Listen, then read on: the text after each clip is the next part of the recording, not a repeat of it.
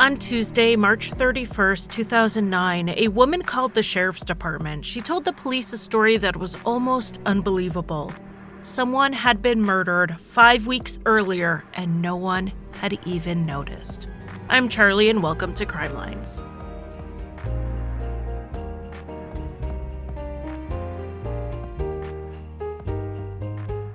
Welcome to the first day of our 12 Days of Crime Lines.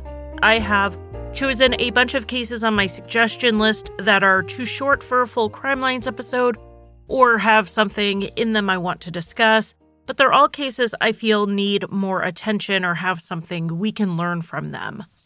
So that means starting today and ending on the 20th, we are going to do 12 daily episodes. This case was suggested to me by Stacy, so I want to thank you so much for sending it in. Stacy also suggested I reach out to a YouTuber who goes by the name Hatman, who had some good sources for me, and I appreciate his help. I will leave his channel linked in the show notes. He's a commentary channel. He is not true crime, but it is there if you are interested. Okay, so let's get started. In 2009, 35-year-old Kenneth McBride lived with his fiancée, 46-year-old Roberta Laws. The two had been together for about a decade and lived in Kenneth's home in Middleburg, Florida. This is about half an hour outside of Jacksonville.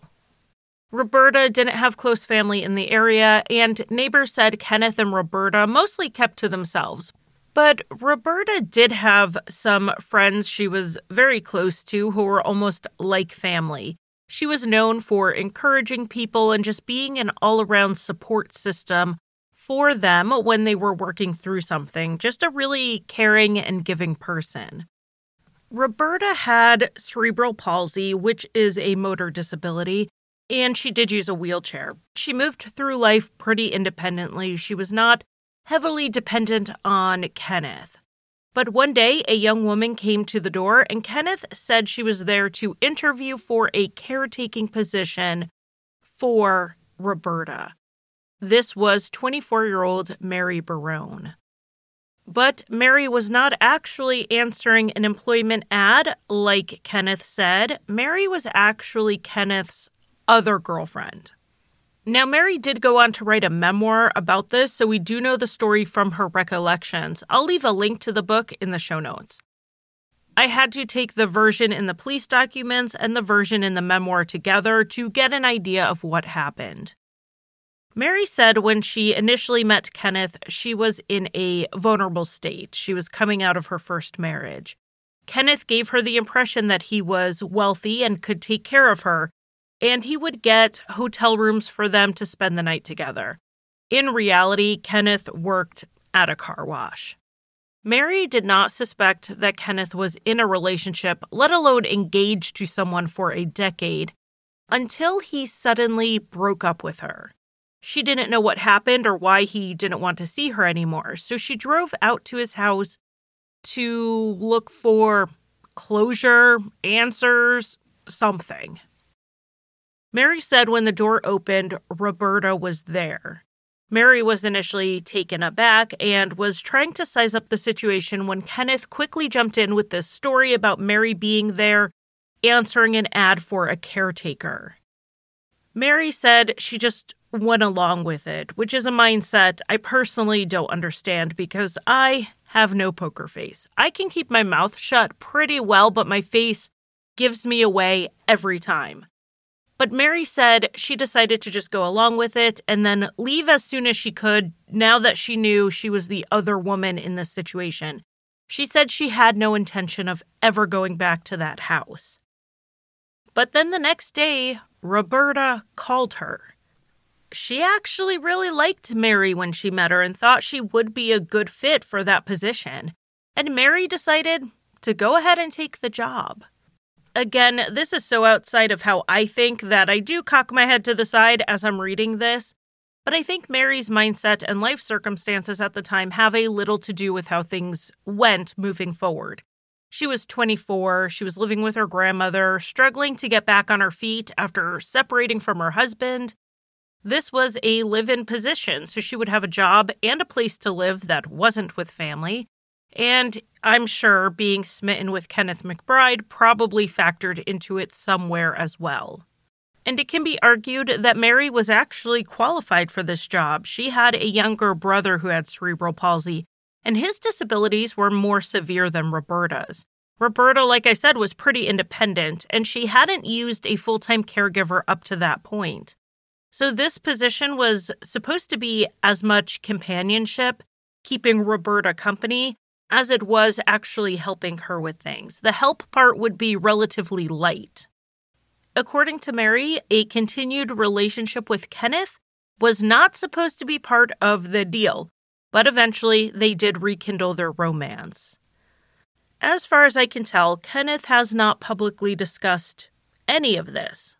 On the surface, I can see why people are suspect that this was a setup from the start, that Mary knew about Roberta, and they realized the only way they could live together was to have Mary move in as a quote-unquote caregiver. But Kenneth has not said anything to contradict Mary's version of events or to back it up, so this is what we have to go by. Regardless of how it started, Mary and Kenneth did continue their relationship after she moved in. But Mary did not want to be the other woman forever, and she started pushing Kenneth to break things off with Roberta. Mary's words from an email were, "Get rid of Roberta." Mary said she meant moving Roberta out, possibly to an assisted living facility. On February 23rd, 2009, it was Mary's birthday. Mary, Kenneth, and Mary's grandmother all went out to dinner to celebrate. Mary and Kenneth had been fighting that day about Roberta still living in the house. At one point during this argument, Kenneth retorted he would just kill Roberta. Mary did not take that statement seriously, and she eventually told Kenneth their relationship was over. When he drove her grandmother home after the dinner, Mary told him to just leave her there. She was not going to go home with him. And according to Mary, Kenneth threatened to hurt her grandmother if she didn't get back into the truck. Trying to appease him, she did what he said. Kenneth then drove them back to his house, and he told Mary to wait in the truck. He went inside and was in there for anywhere from 20 to 60 minutes, depending on the source. Then he came back out to the truck and told Mary to come inside. When Mary went into the house, she found Roberta in the bedroom, tied to the bed and gagged. There was a rope around Roberta's neck, and Mary could tell she was already dead. Kenneth told Mary he had strangled her. He had, in fact, gotten rid of Roberta. Kenneth then ordered Mary to get 2 big black trash bags from the kitchen. He cut them open and duct taped them together into what has been described as a makeshift body bag. Kenneth cut the ropes off of Roberta's body and threw them away. He then rolled the body into the bags and wrapped them with duct tape he had gotten out of his truck. Then Kenneth and Mary drove to Walmart, where they can be seen on CCTV footage buying a shovel. Mary said they then went back to the house where Kenneth dug a hole in the backyard while she cleaned the house. The next day, the 24th, Kenneth brought the body out of the house and put it on the back porch. He then piled bags of actual trash around it so it wouldn't look suspicious to anyone who happened to see it. Then, after dark, around 9 p.m., he dragged Roberta's body to the hole he had dug and buried her, covering the hole with boards.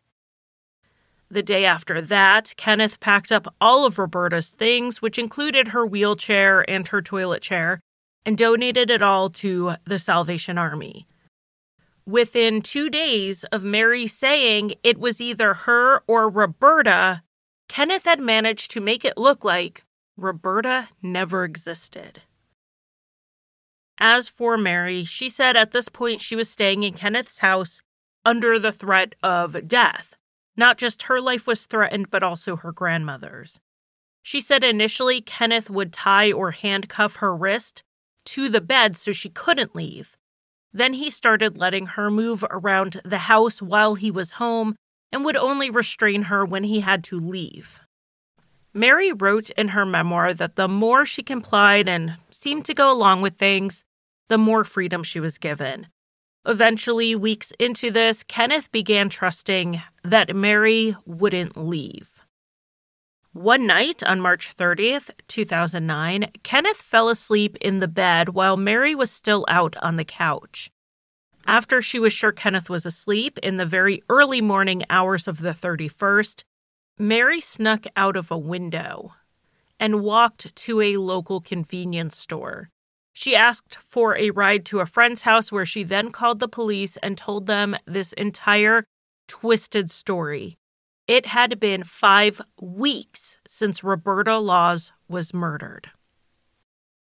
After hearing this, the police wanted to gather evidence, but all of the evidence was on Kenneth's property. That would require a warrant, and at this point, they just had the statement of a woman who admitted she helped clean up the crime. Under duress, yes, but still, they wanted more to take to a judge for a search warrant, I'm sure. The police had Mary call Kenneth and try to get him to admit what he did while they listened in. And Kenneth, not quite as smart as other suspects we have talked about on the show, did not sense the trap Mary was laying out for him. He admitted enough over the phone that the authorities had what they needed for not just a search warrant, but also an arrest warrant for Kenneth McBride. Kenneth was then pulled over as he was driving around town, possibly looking for Mary, and then he was arrested. They knew exactly where he was when the warrant came through because they had been surveilling him all day. After his arrest, Kenneth was asked if he was willing to make a statement, and he did. He straight up confessed. He said he went up behind Roberta with a rope. He said he was sorry, and then he strangled her. His words were, he choked her like a dog.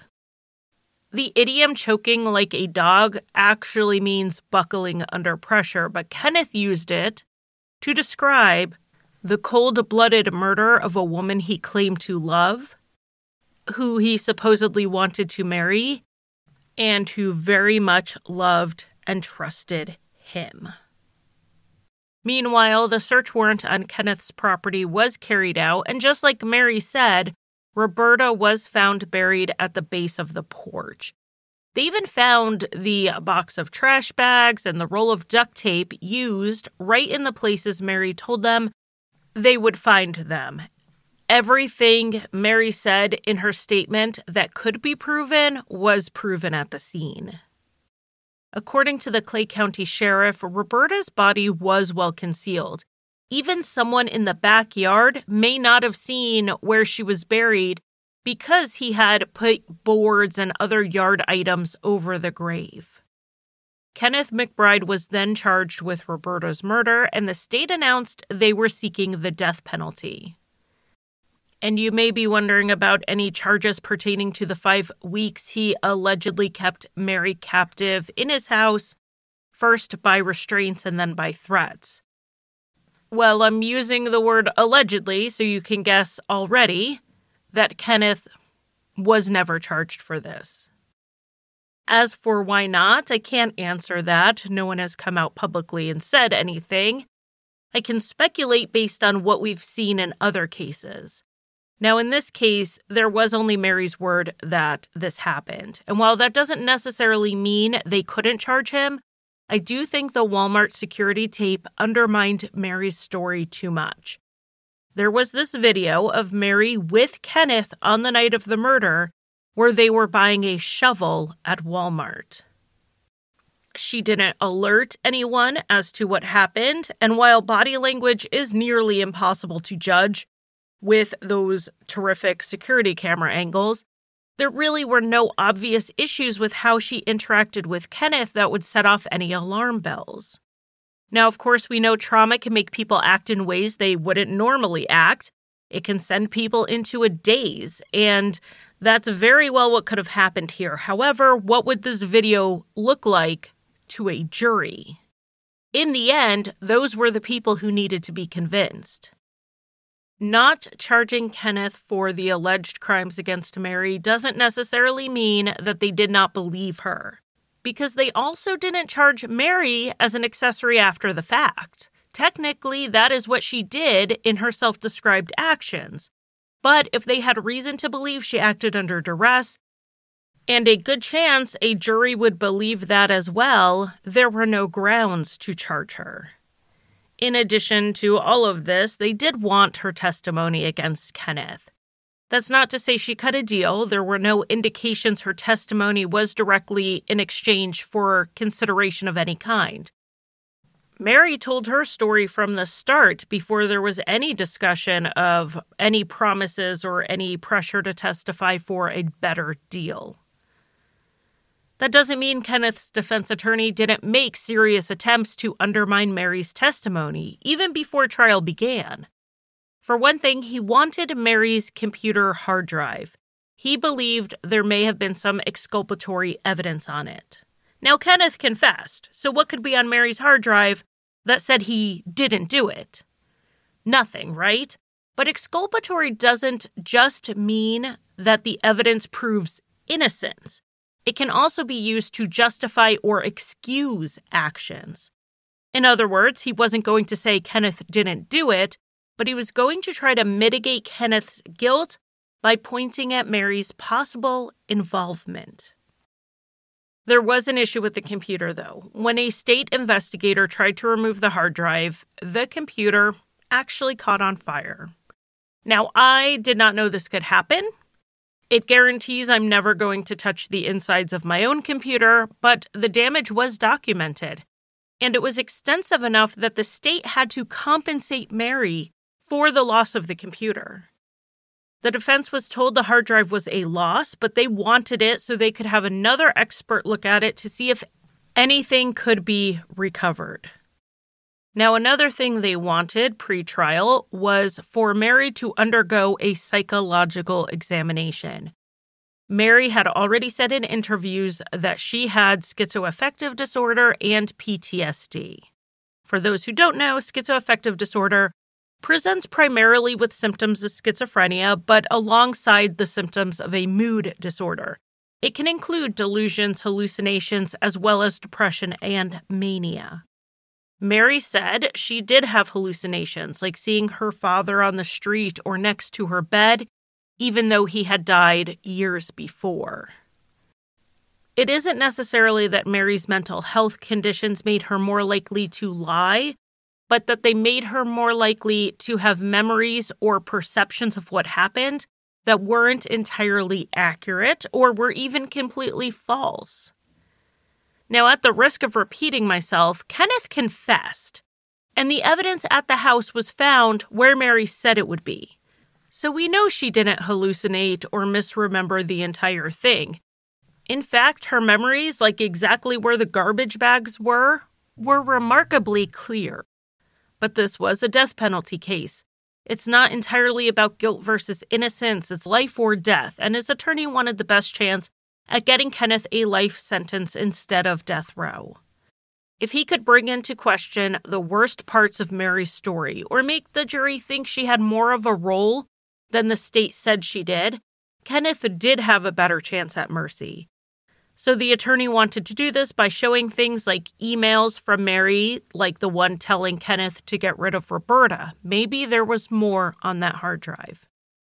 The state argued at the February 2011 trial that Mary's emails to Kenneth to get rid of Roberta were irrelevant, except to show that there was premeditation on Kenneth's part. It's not like he snapped one night.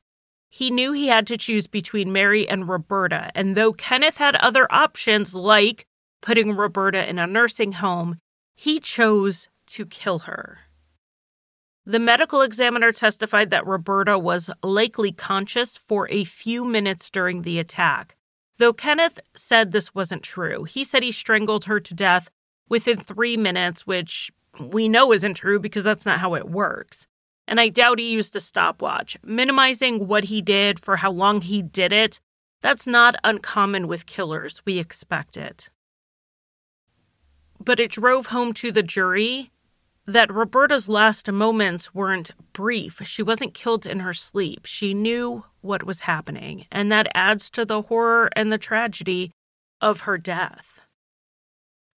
So after all of the testimony, the jury was given their instructions and they were sent to deliberate. And then Kenneth McBride did something I have never seen before. I have seen trials partway through get interrupted because the defendant wants to change his plea.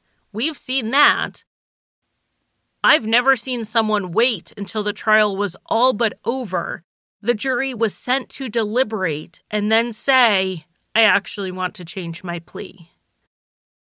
Kenneth McBride wanted to plead guilty, and this halted the jury deliberations just a few minutes after they started.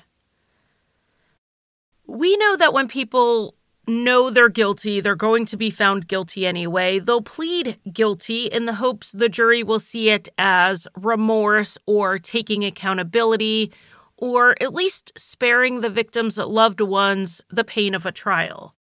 They would see that and they would take that into consideration when they made their sentencing recommendation. But pleading guilty this far into trial, at the tail end of it, when the jury probably would have been back in an hour with a verdict, I don't think that sent that message to the jury at all. I don't think it helped Kenneth's case. It certainly didn't make it look like he was owning up to what he did. Regardless, a guilty plea, a guilty verdict, legally it's all the same, so they then moved to the sentencing phase.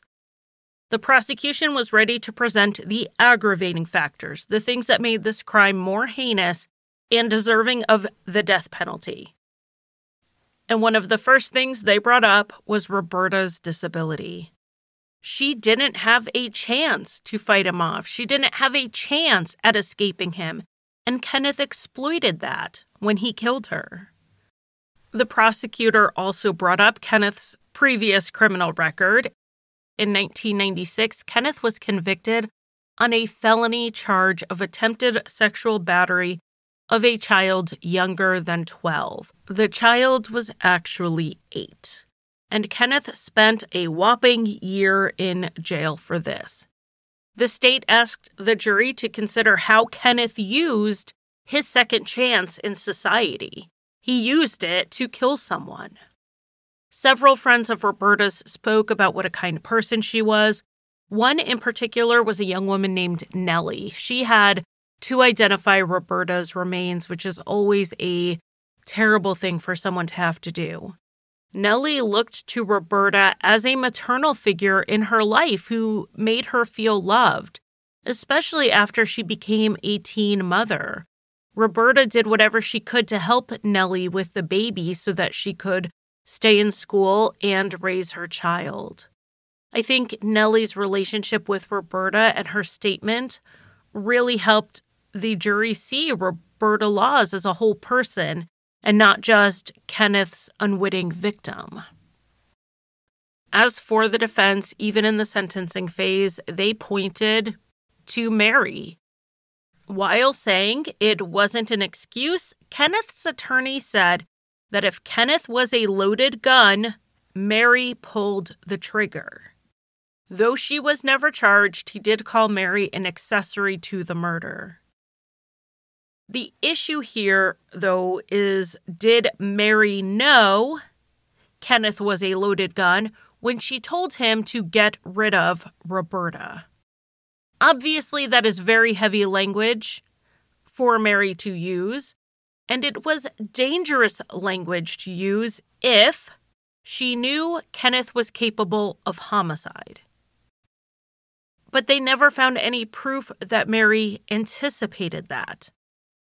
Nothing found showed that was the intended consequence of her words. So yes, Kenneth may have been a loaded gun.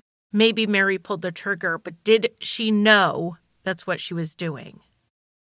Now it's up to everyone to evaluate cases like this and decide what they believe. But when we're talking a court of law, we need evidence. And that is part of why the defense wanted that hard drive so bad, because there may be evidence of Mary's intent. But without it, it just wasn't enough. The defense did put on some character witnesses for Kenneth. They all described him as a pretty average person who lived a pretty average and somewhat quiet life. His attorney said that life in prison for Kenneth, living with what he had done, would be a terrible life for him, especially if and when the other inmates learned that he had been convicted of an attempted sex offense against a child. Kenneth was not going to do well in the system, so life in prison would be a terrible punishment. The defense is trying to tell the jury sparing him the death penalty isn't a huge mercy, and hopefully that thought would make it more palatable for the jury to spare his life. The jury deliberated for under 15 minutes, and they recommended the death penalty in a split vote of 8-4. In Florida, at that time, the jury only had the power to give a non-binding sentencing recommendation. It was ultimately up to the judge. If they recommended death, the judge could use a judicial override to give life, and if they recommended life, the judge could still give a death sentence. The rule has since changed more than once. In 2016, Florida got rid of the judicial override, and then in 2017, they began requiring a unanimous jury decision for the death penalty to be handed down. With Kenneth McBride, it was not a unanimous verdict, so if the judge gave him the death penalty based on that jury recommendation, Kenneth would likely have since filed an appeal to request a new sentencing hearing. But the judge didn't give him the death penalty. After thanking the jury for their service and having them leave the courtroom, Judge John Skinner shocked everyone and announced that he was sentencing Kenneth to life without parole. Judges rarely used this judicial override in sentencing, even when it was available to them. Yet here we are, and he's using it. All he said as to why he made this decision was that he believed prison was the right place for Kenneth to go and die. He indicated he saw some remorse in Kenneth, which was something other observers apparently did not notice. The prosecutor did file an 8-page objection to this. This isn't an appeal. It's not even a challenge that would change anything. It was just getting the objection on the record. People accused the judge of being an activist from the bench, though he didn't have a history of being ardently anti-death penalty, and without more explanation, it's not entirely clear why he made his decision, other than this vague statement about seeing a glimmer of remorse in Kenneth. The court responded to the objection that was filed by the prosecutor by acknowledging that it was received, and that's about it. It's really interesting to see the outrage over the judge's decision in 2011 when just a few years later, the rule changed and what he did would have actually been the required legal outcome. One day I really do want to hear two lawyers or judges debate the nuance between judicial activism, which Judge Skinner was accused of, and judicial discretion, which is literally the reason we have judges. But this is not the time or place for that. Kenneth McBride is now 48 years old and housed at the Everglades Correctional Institution, which is in Miami, and he will be there, and deserves to be there, for the rest of his life. As for Mary, she has frankly not had an easy life since Roberta's death.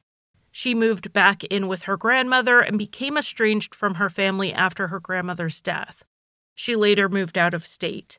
If you want to read more of the story from her point of view, including her life before and after, I will link you to where you can buy her short memoir in the show notes.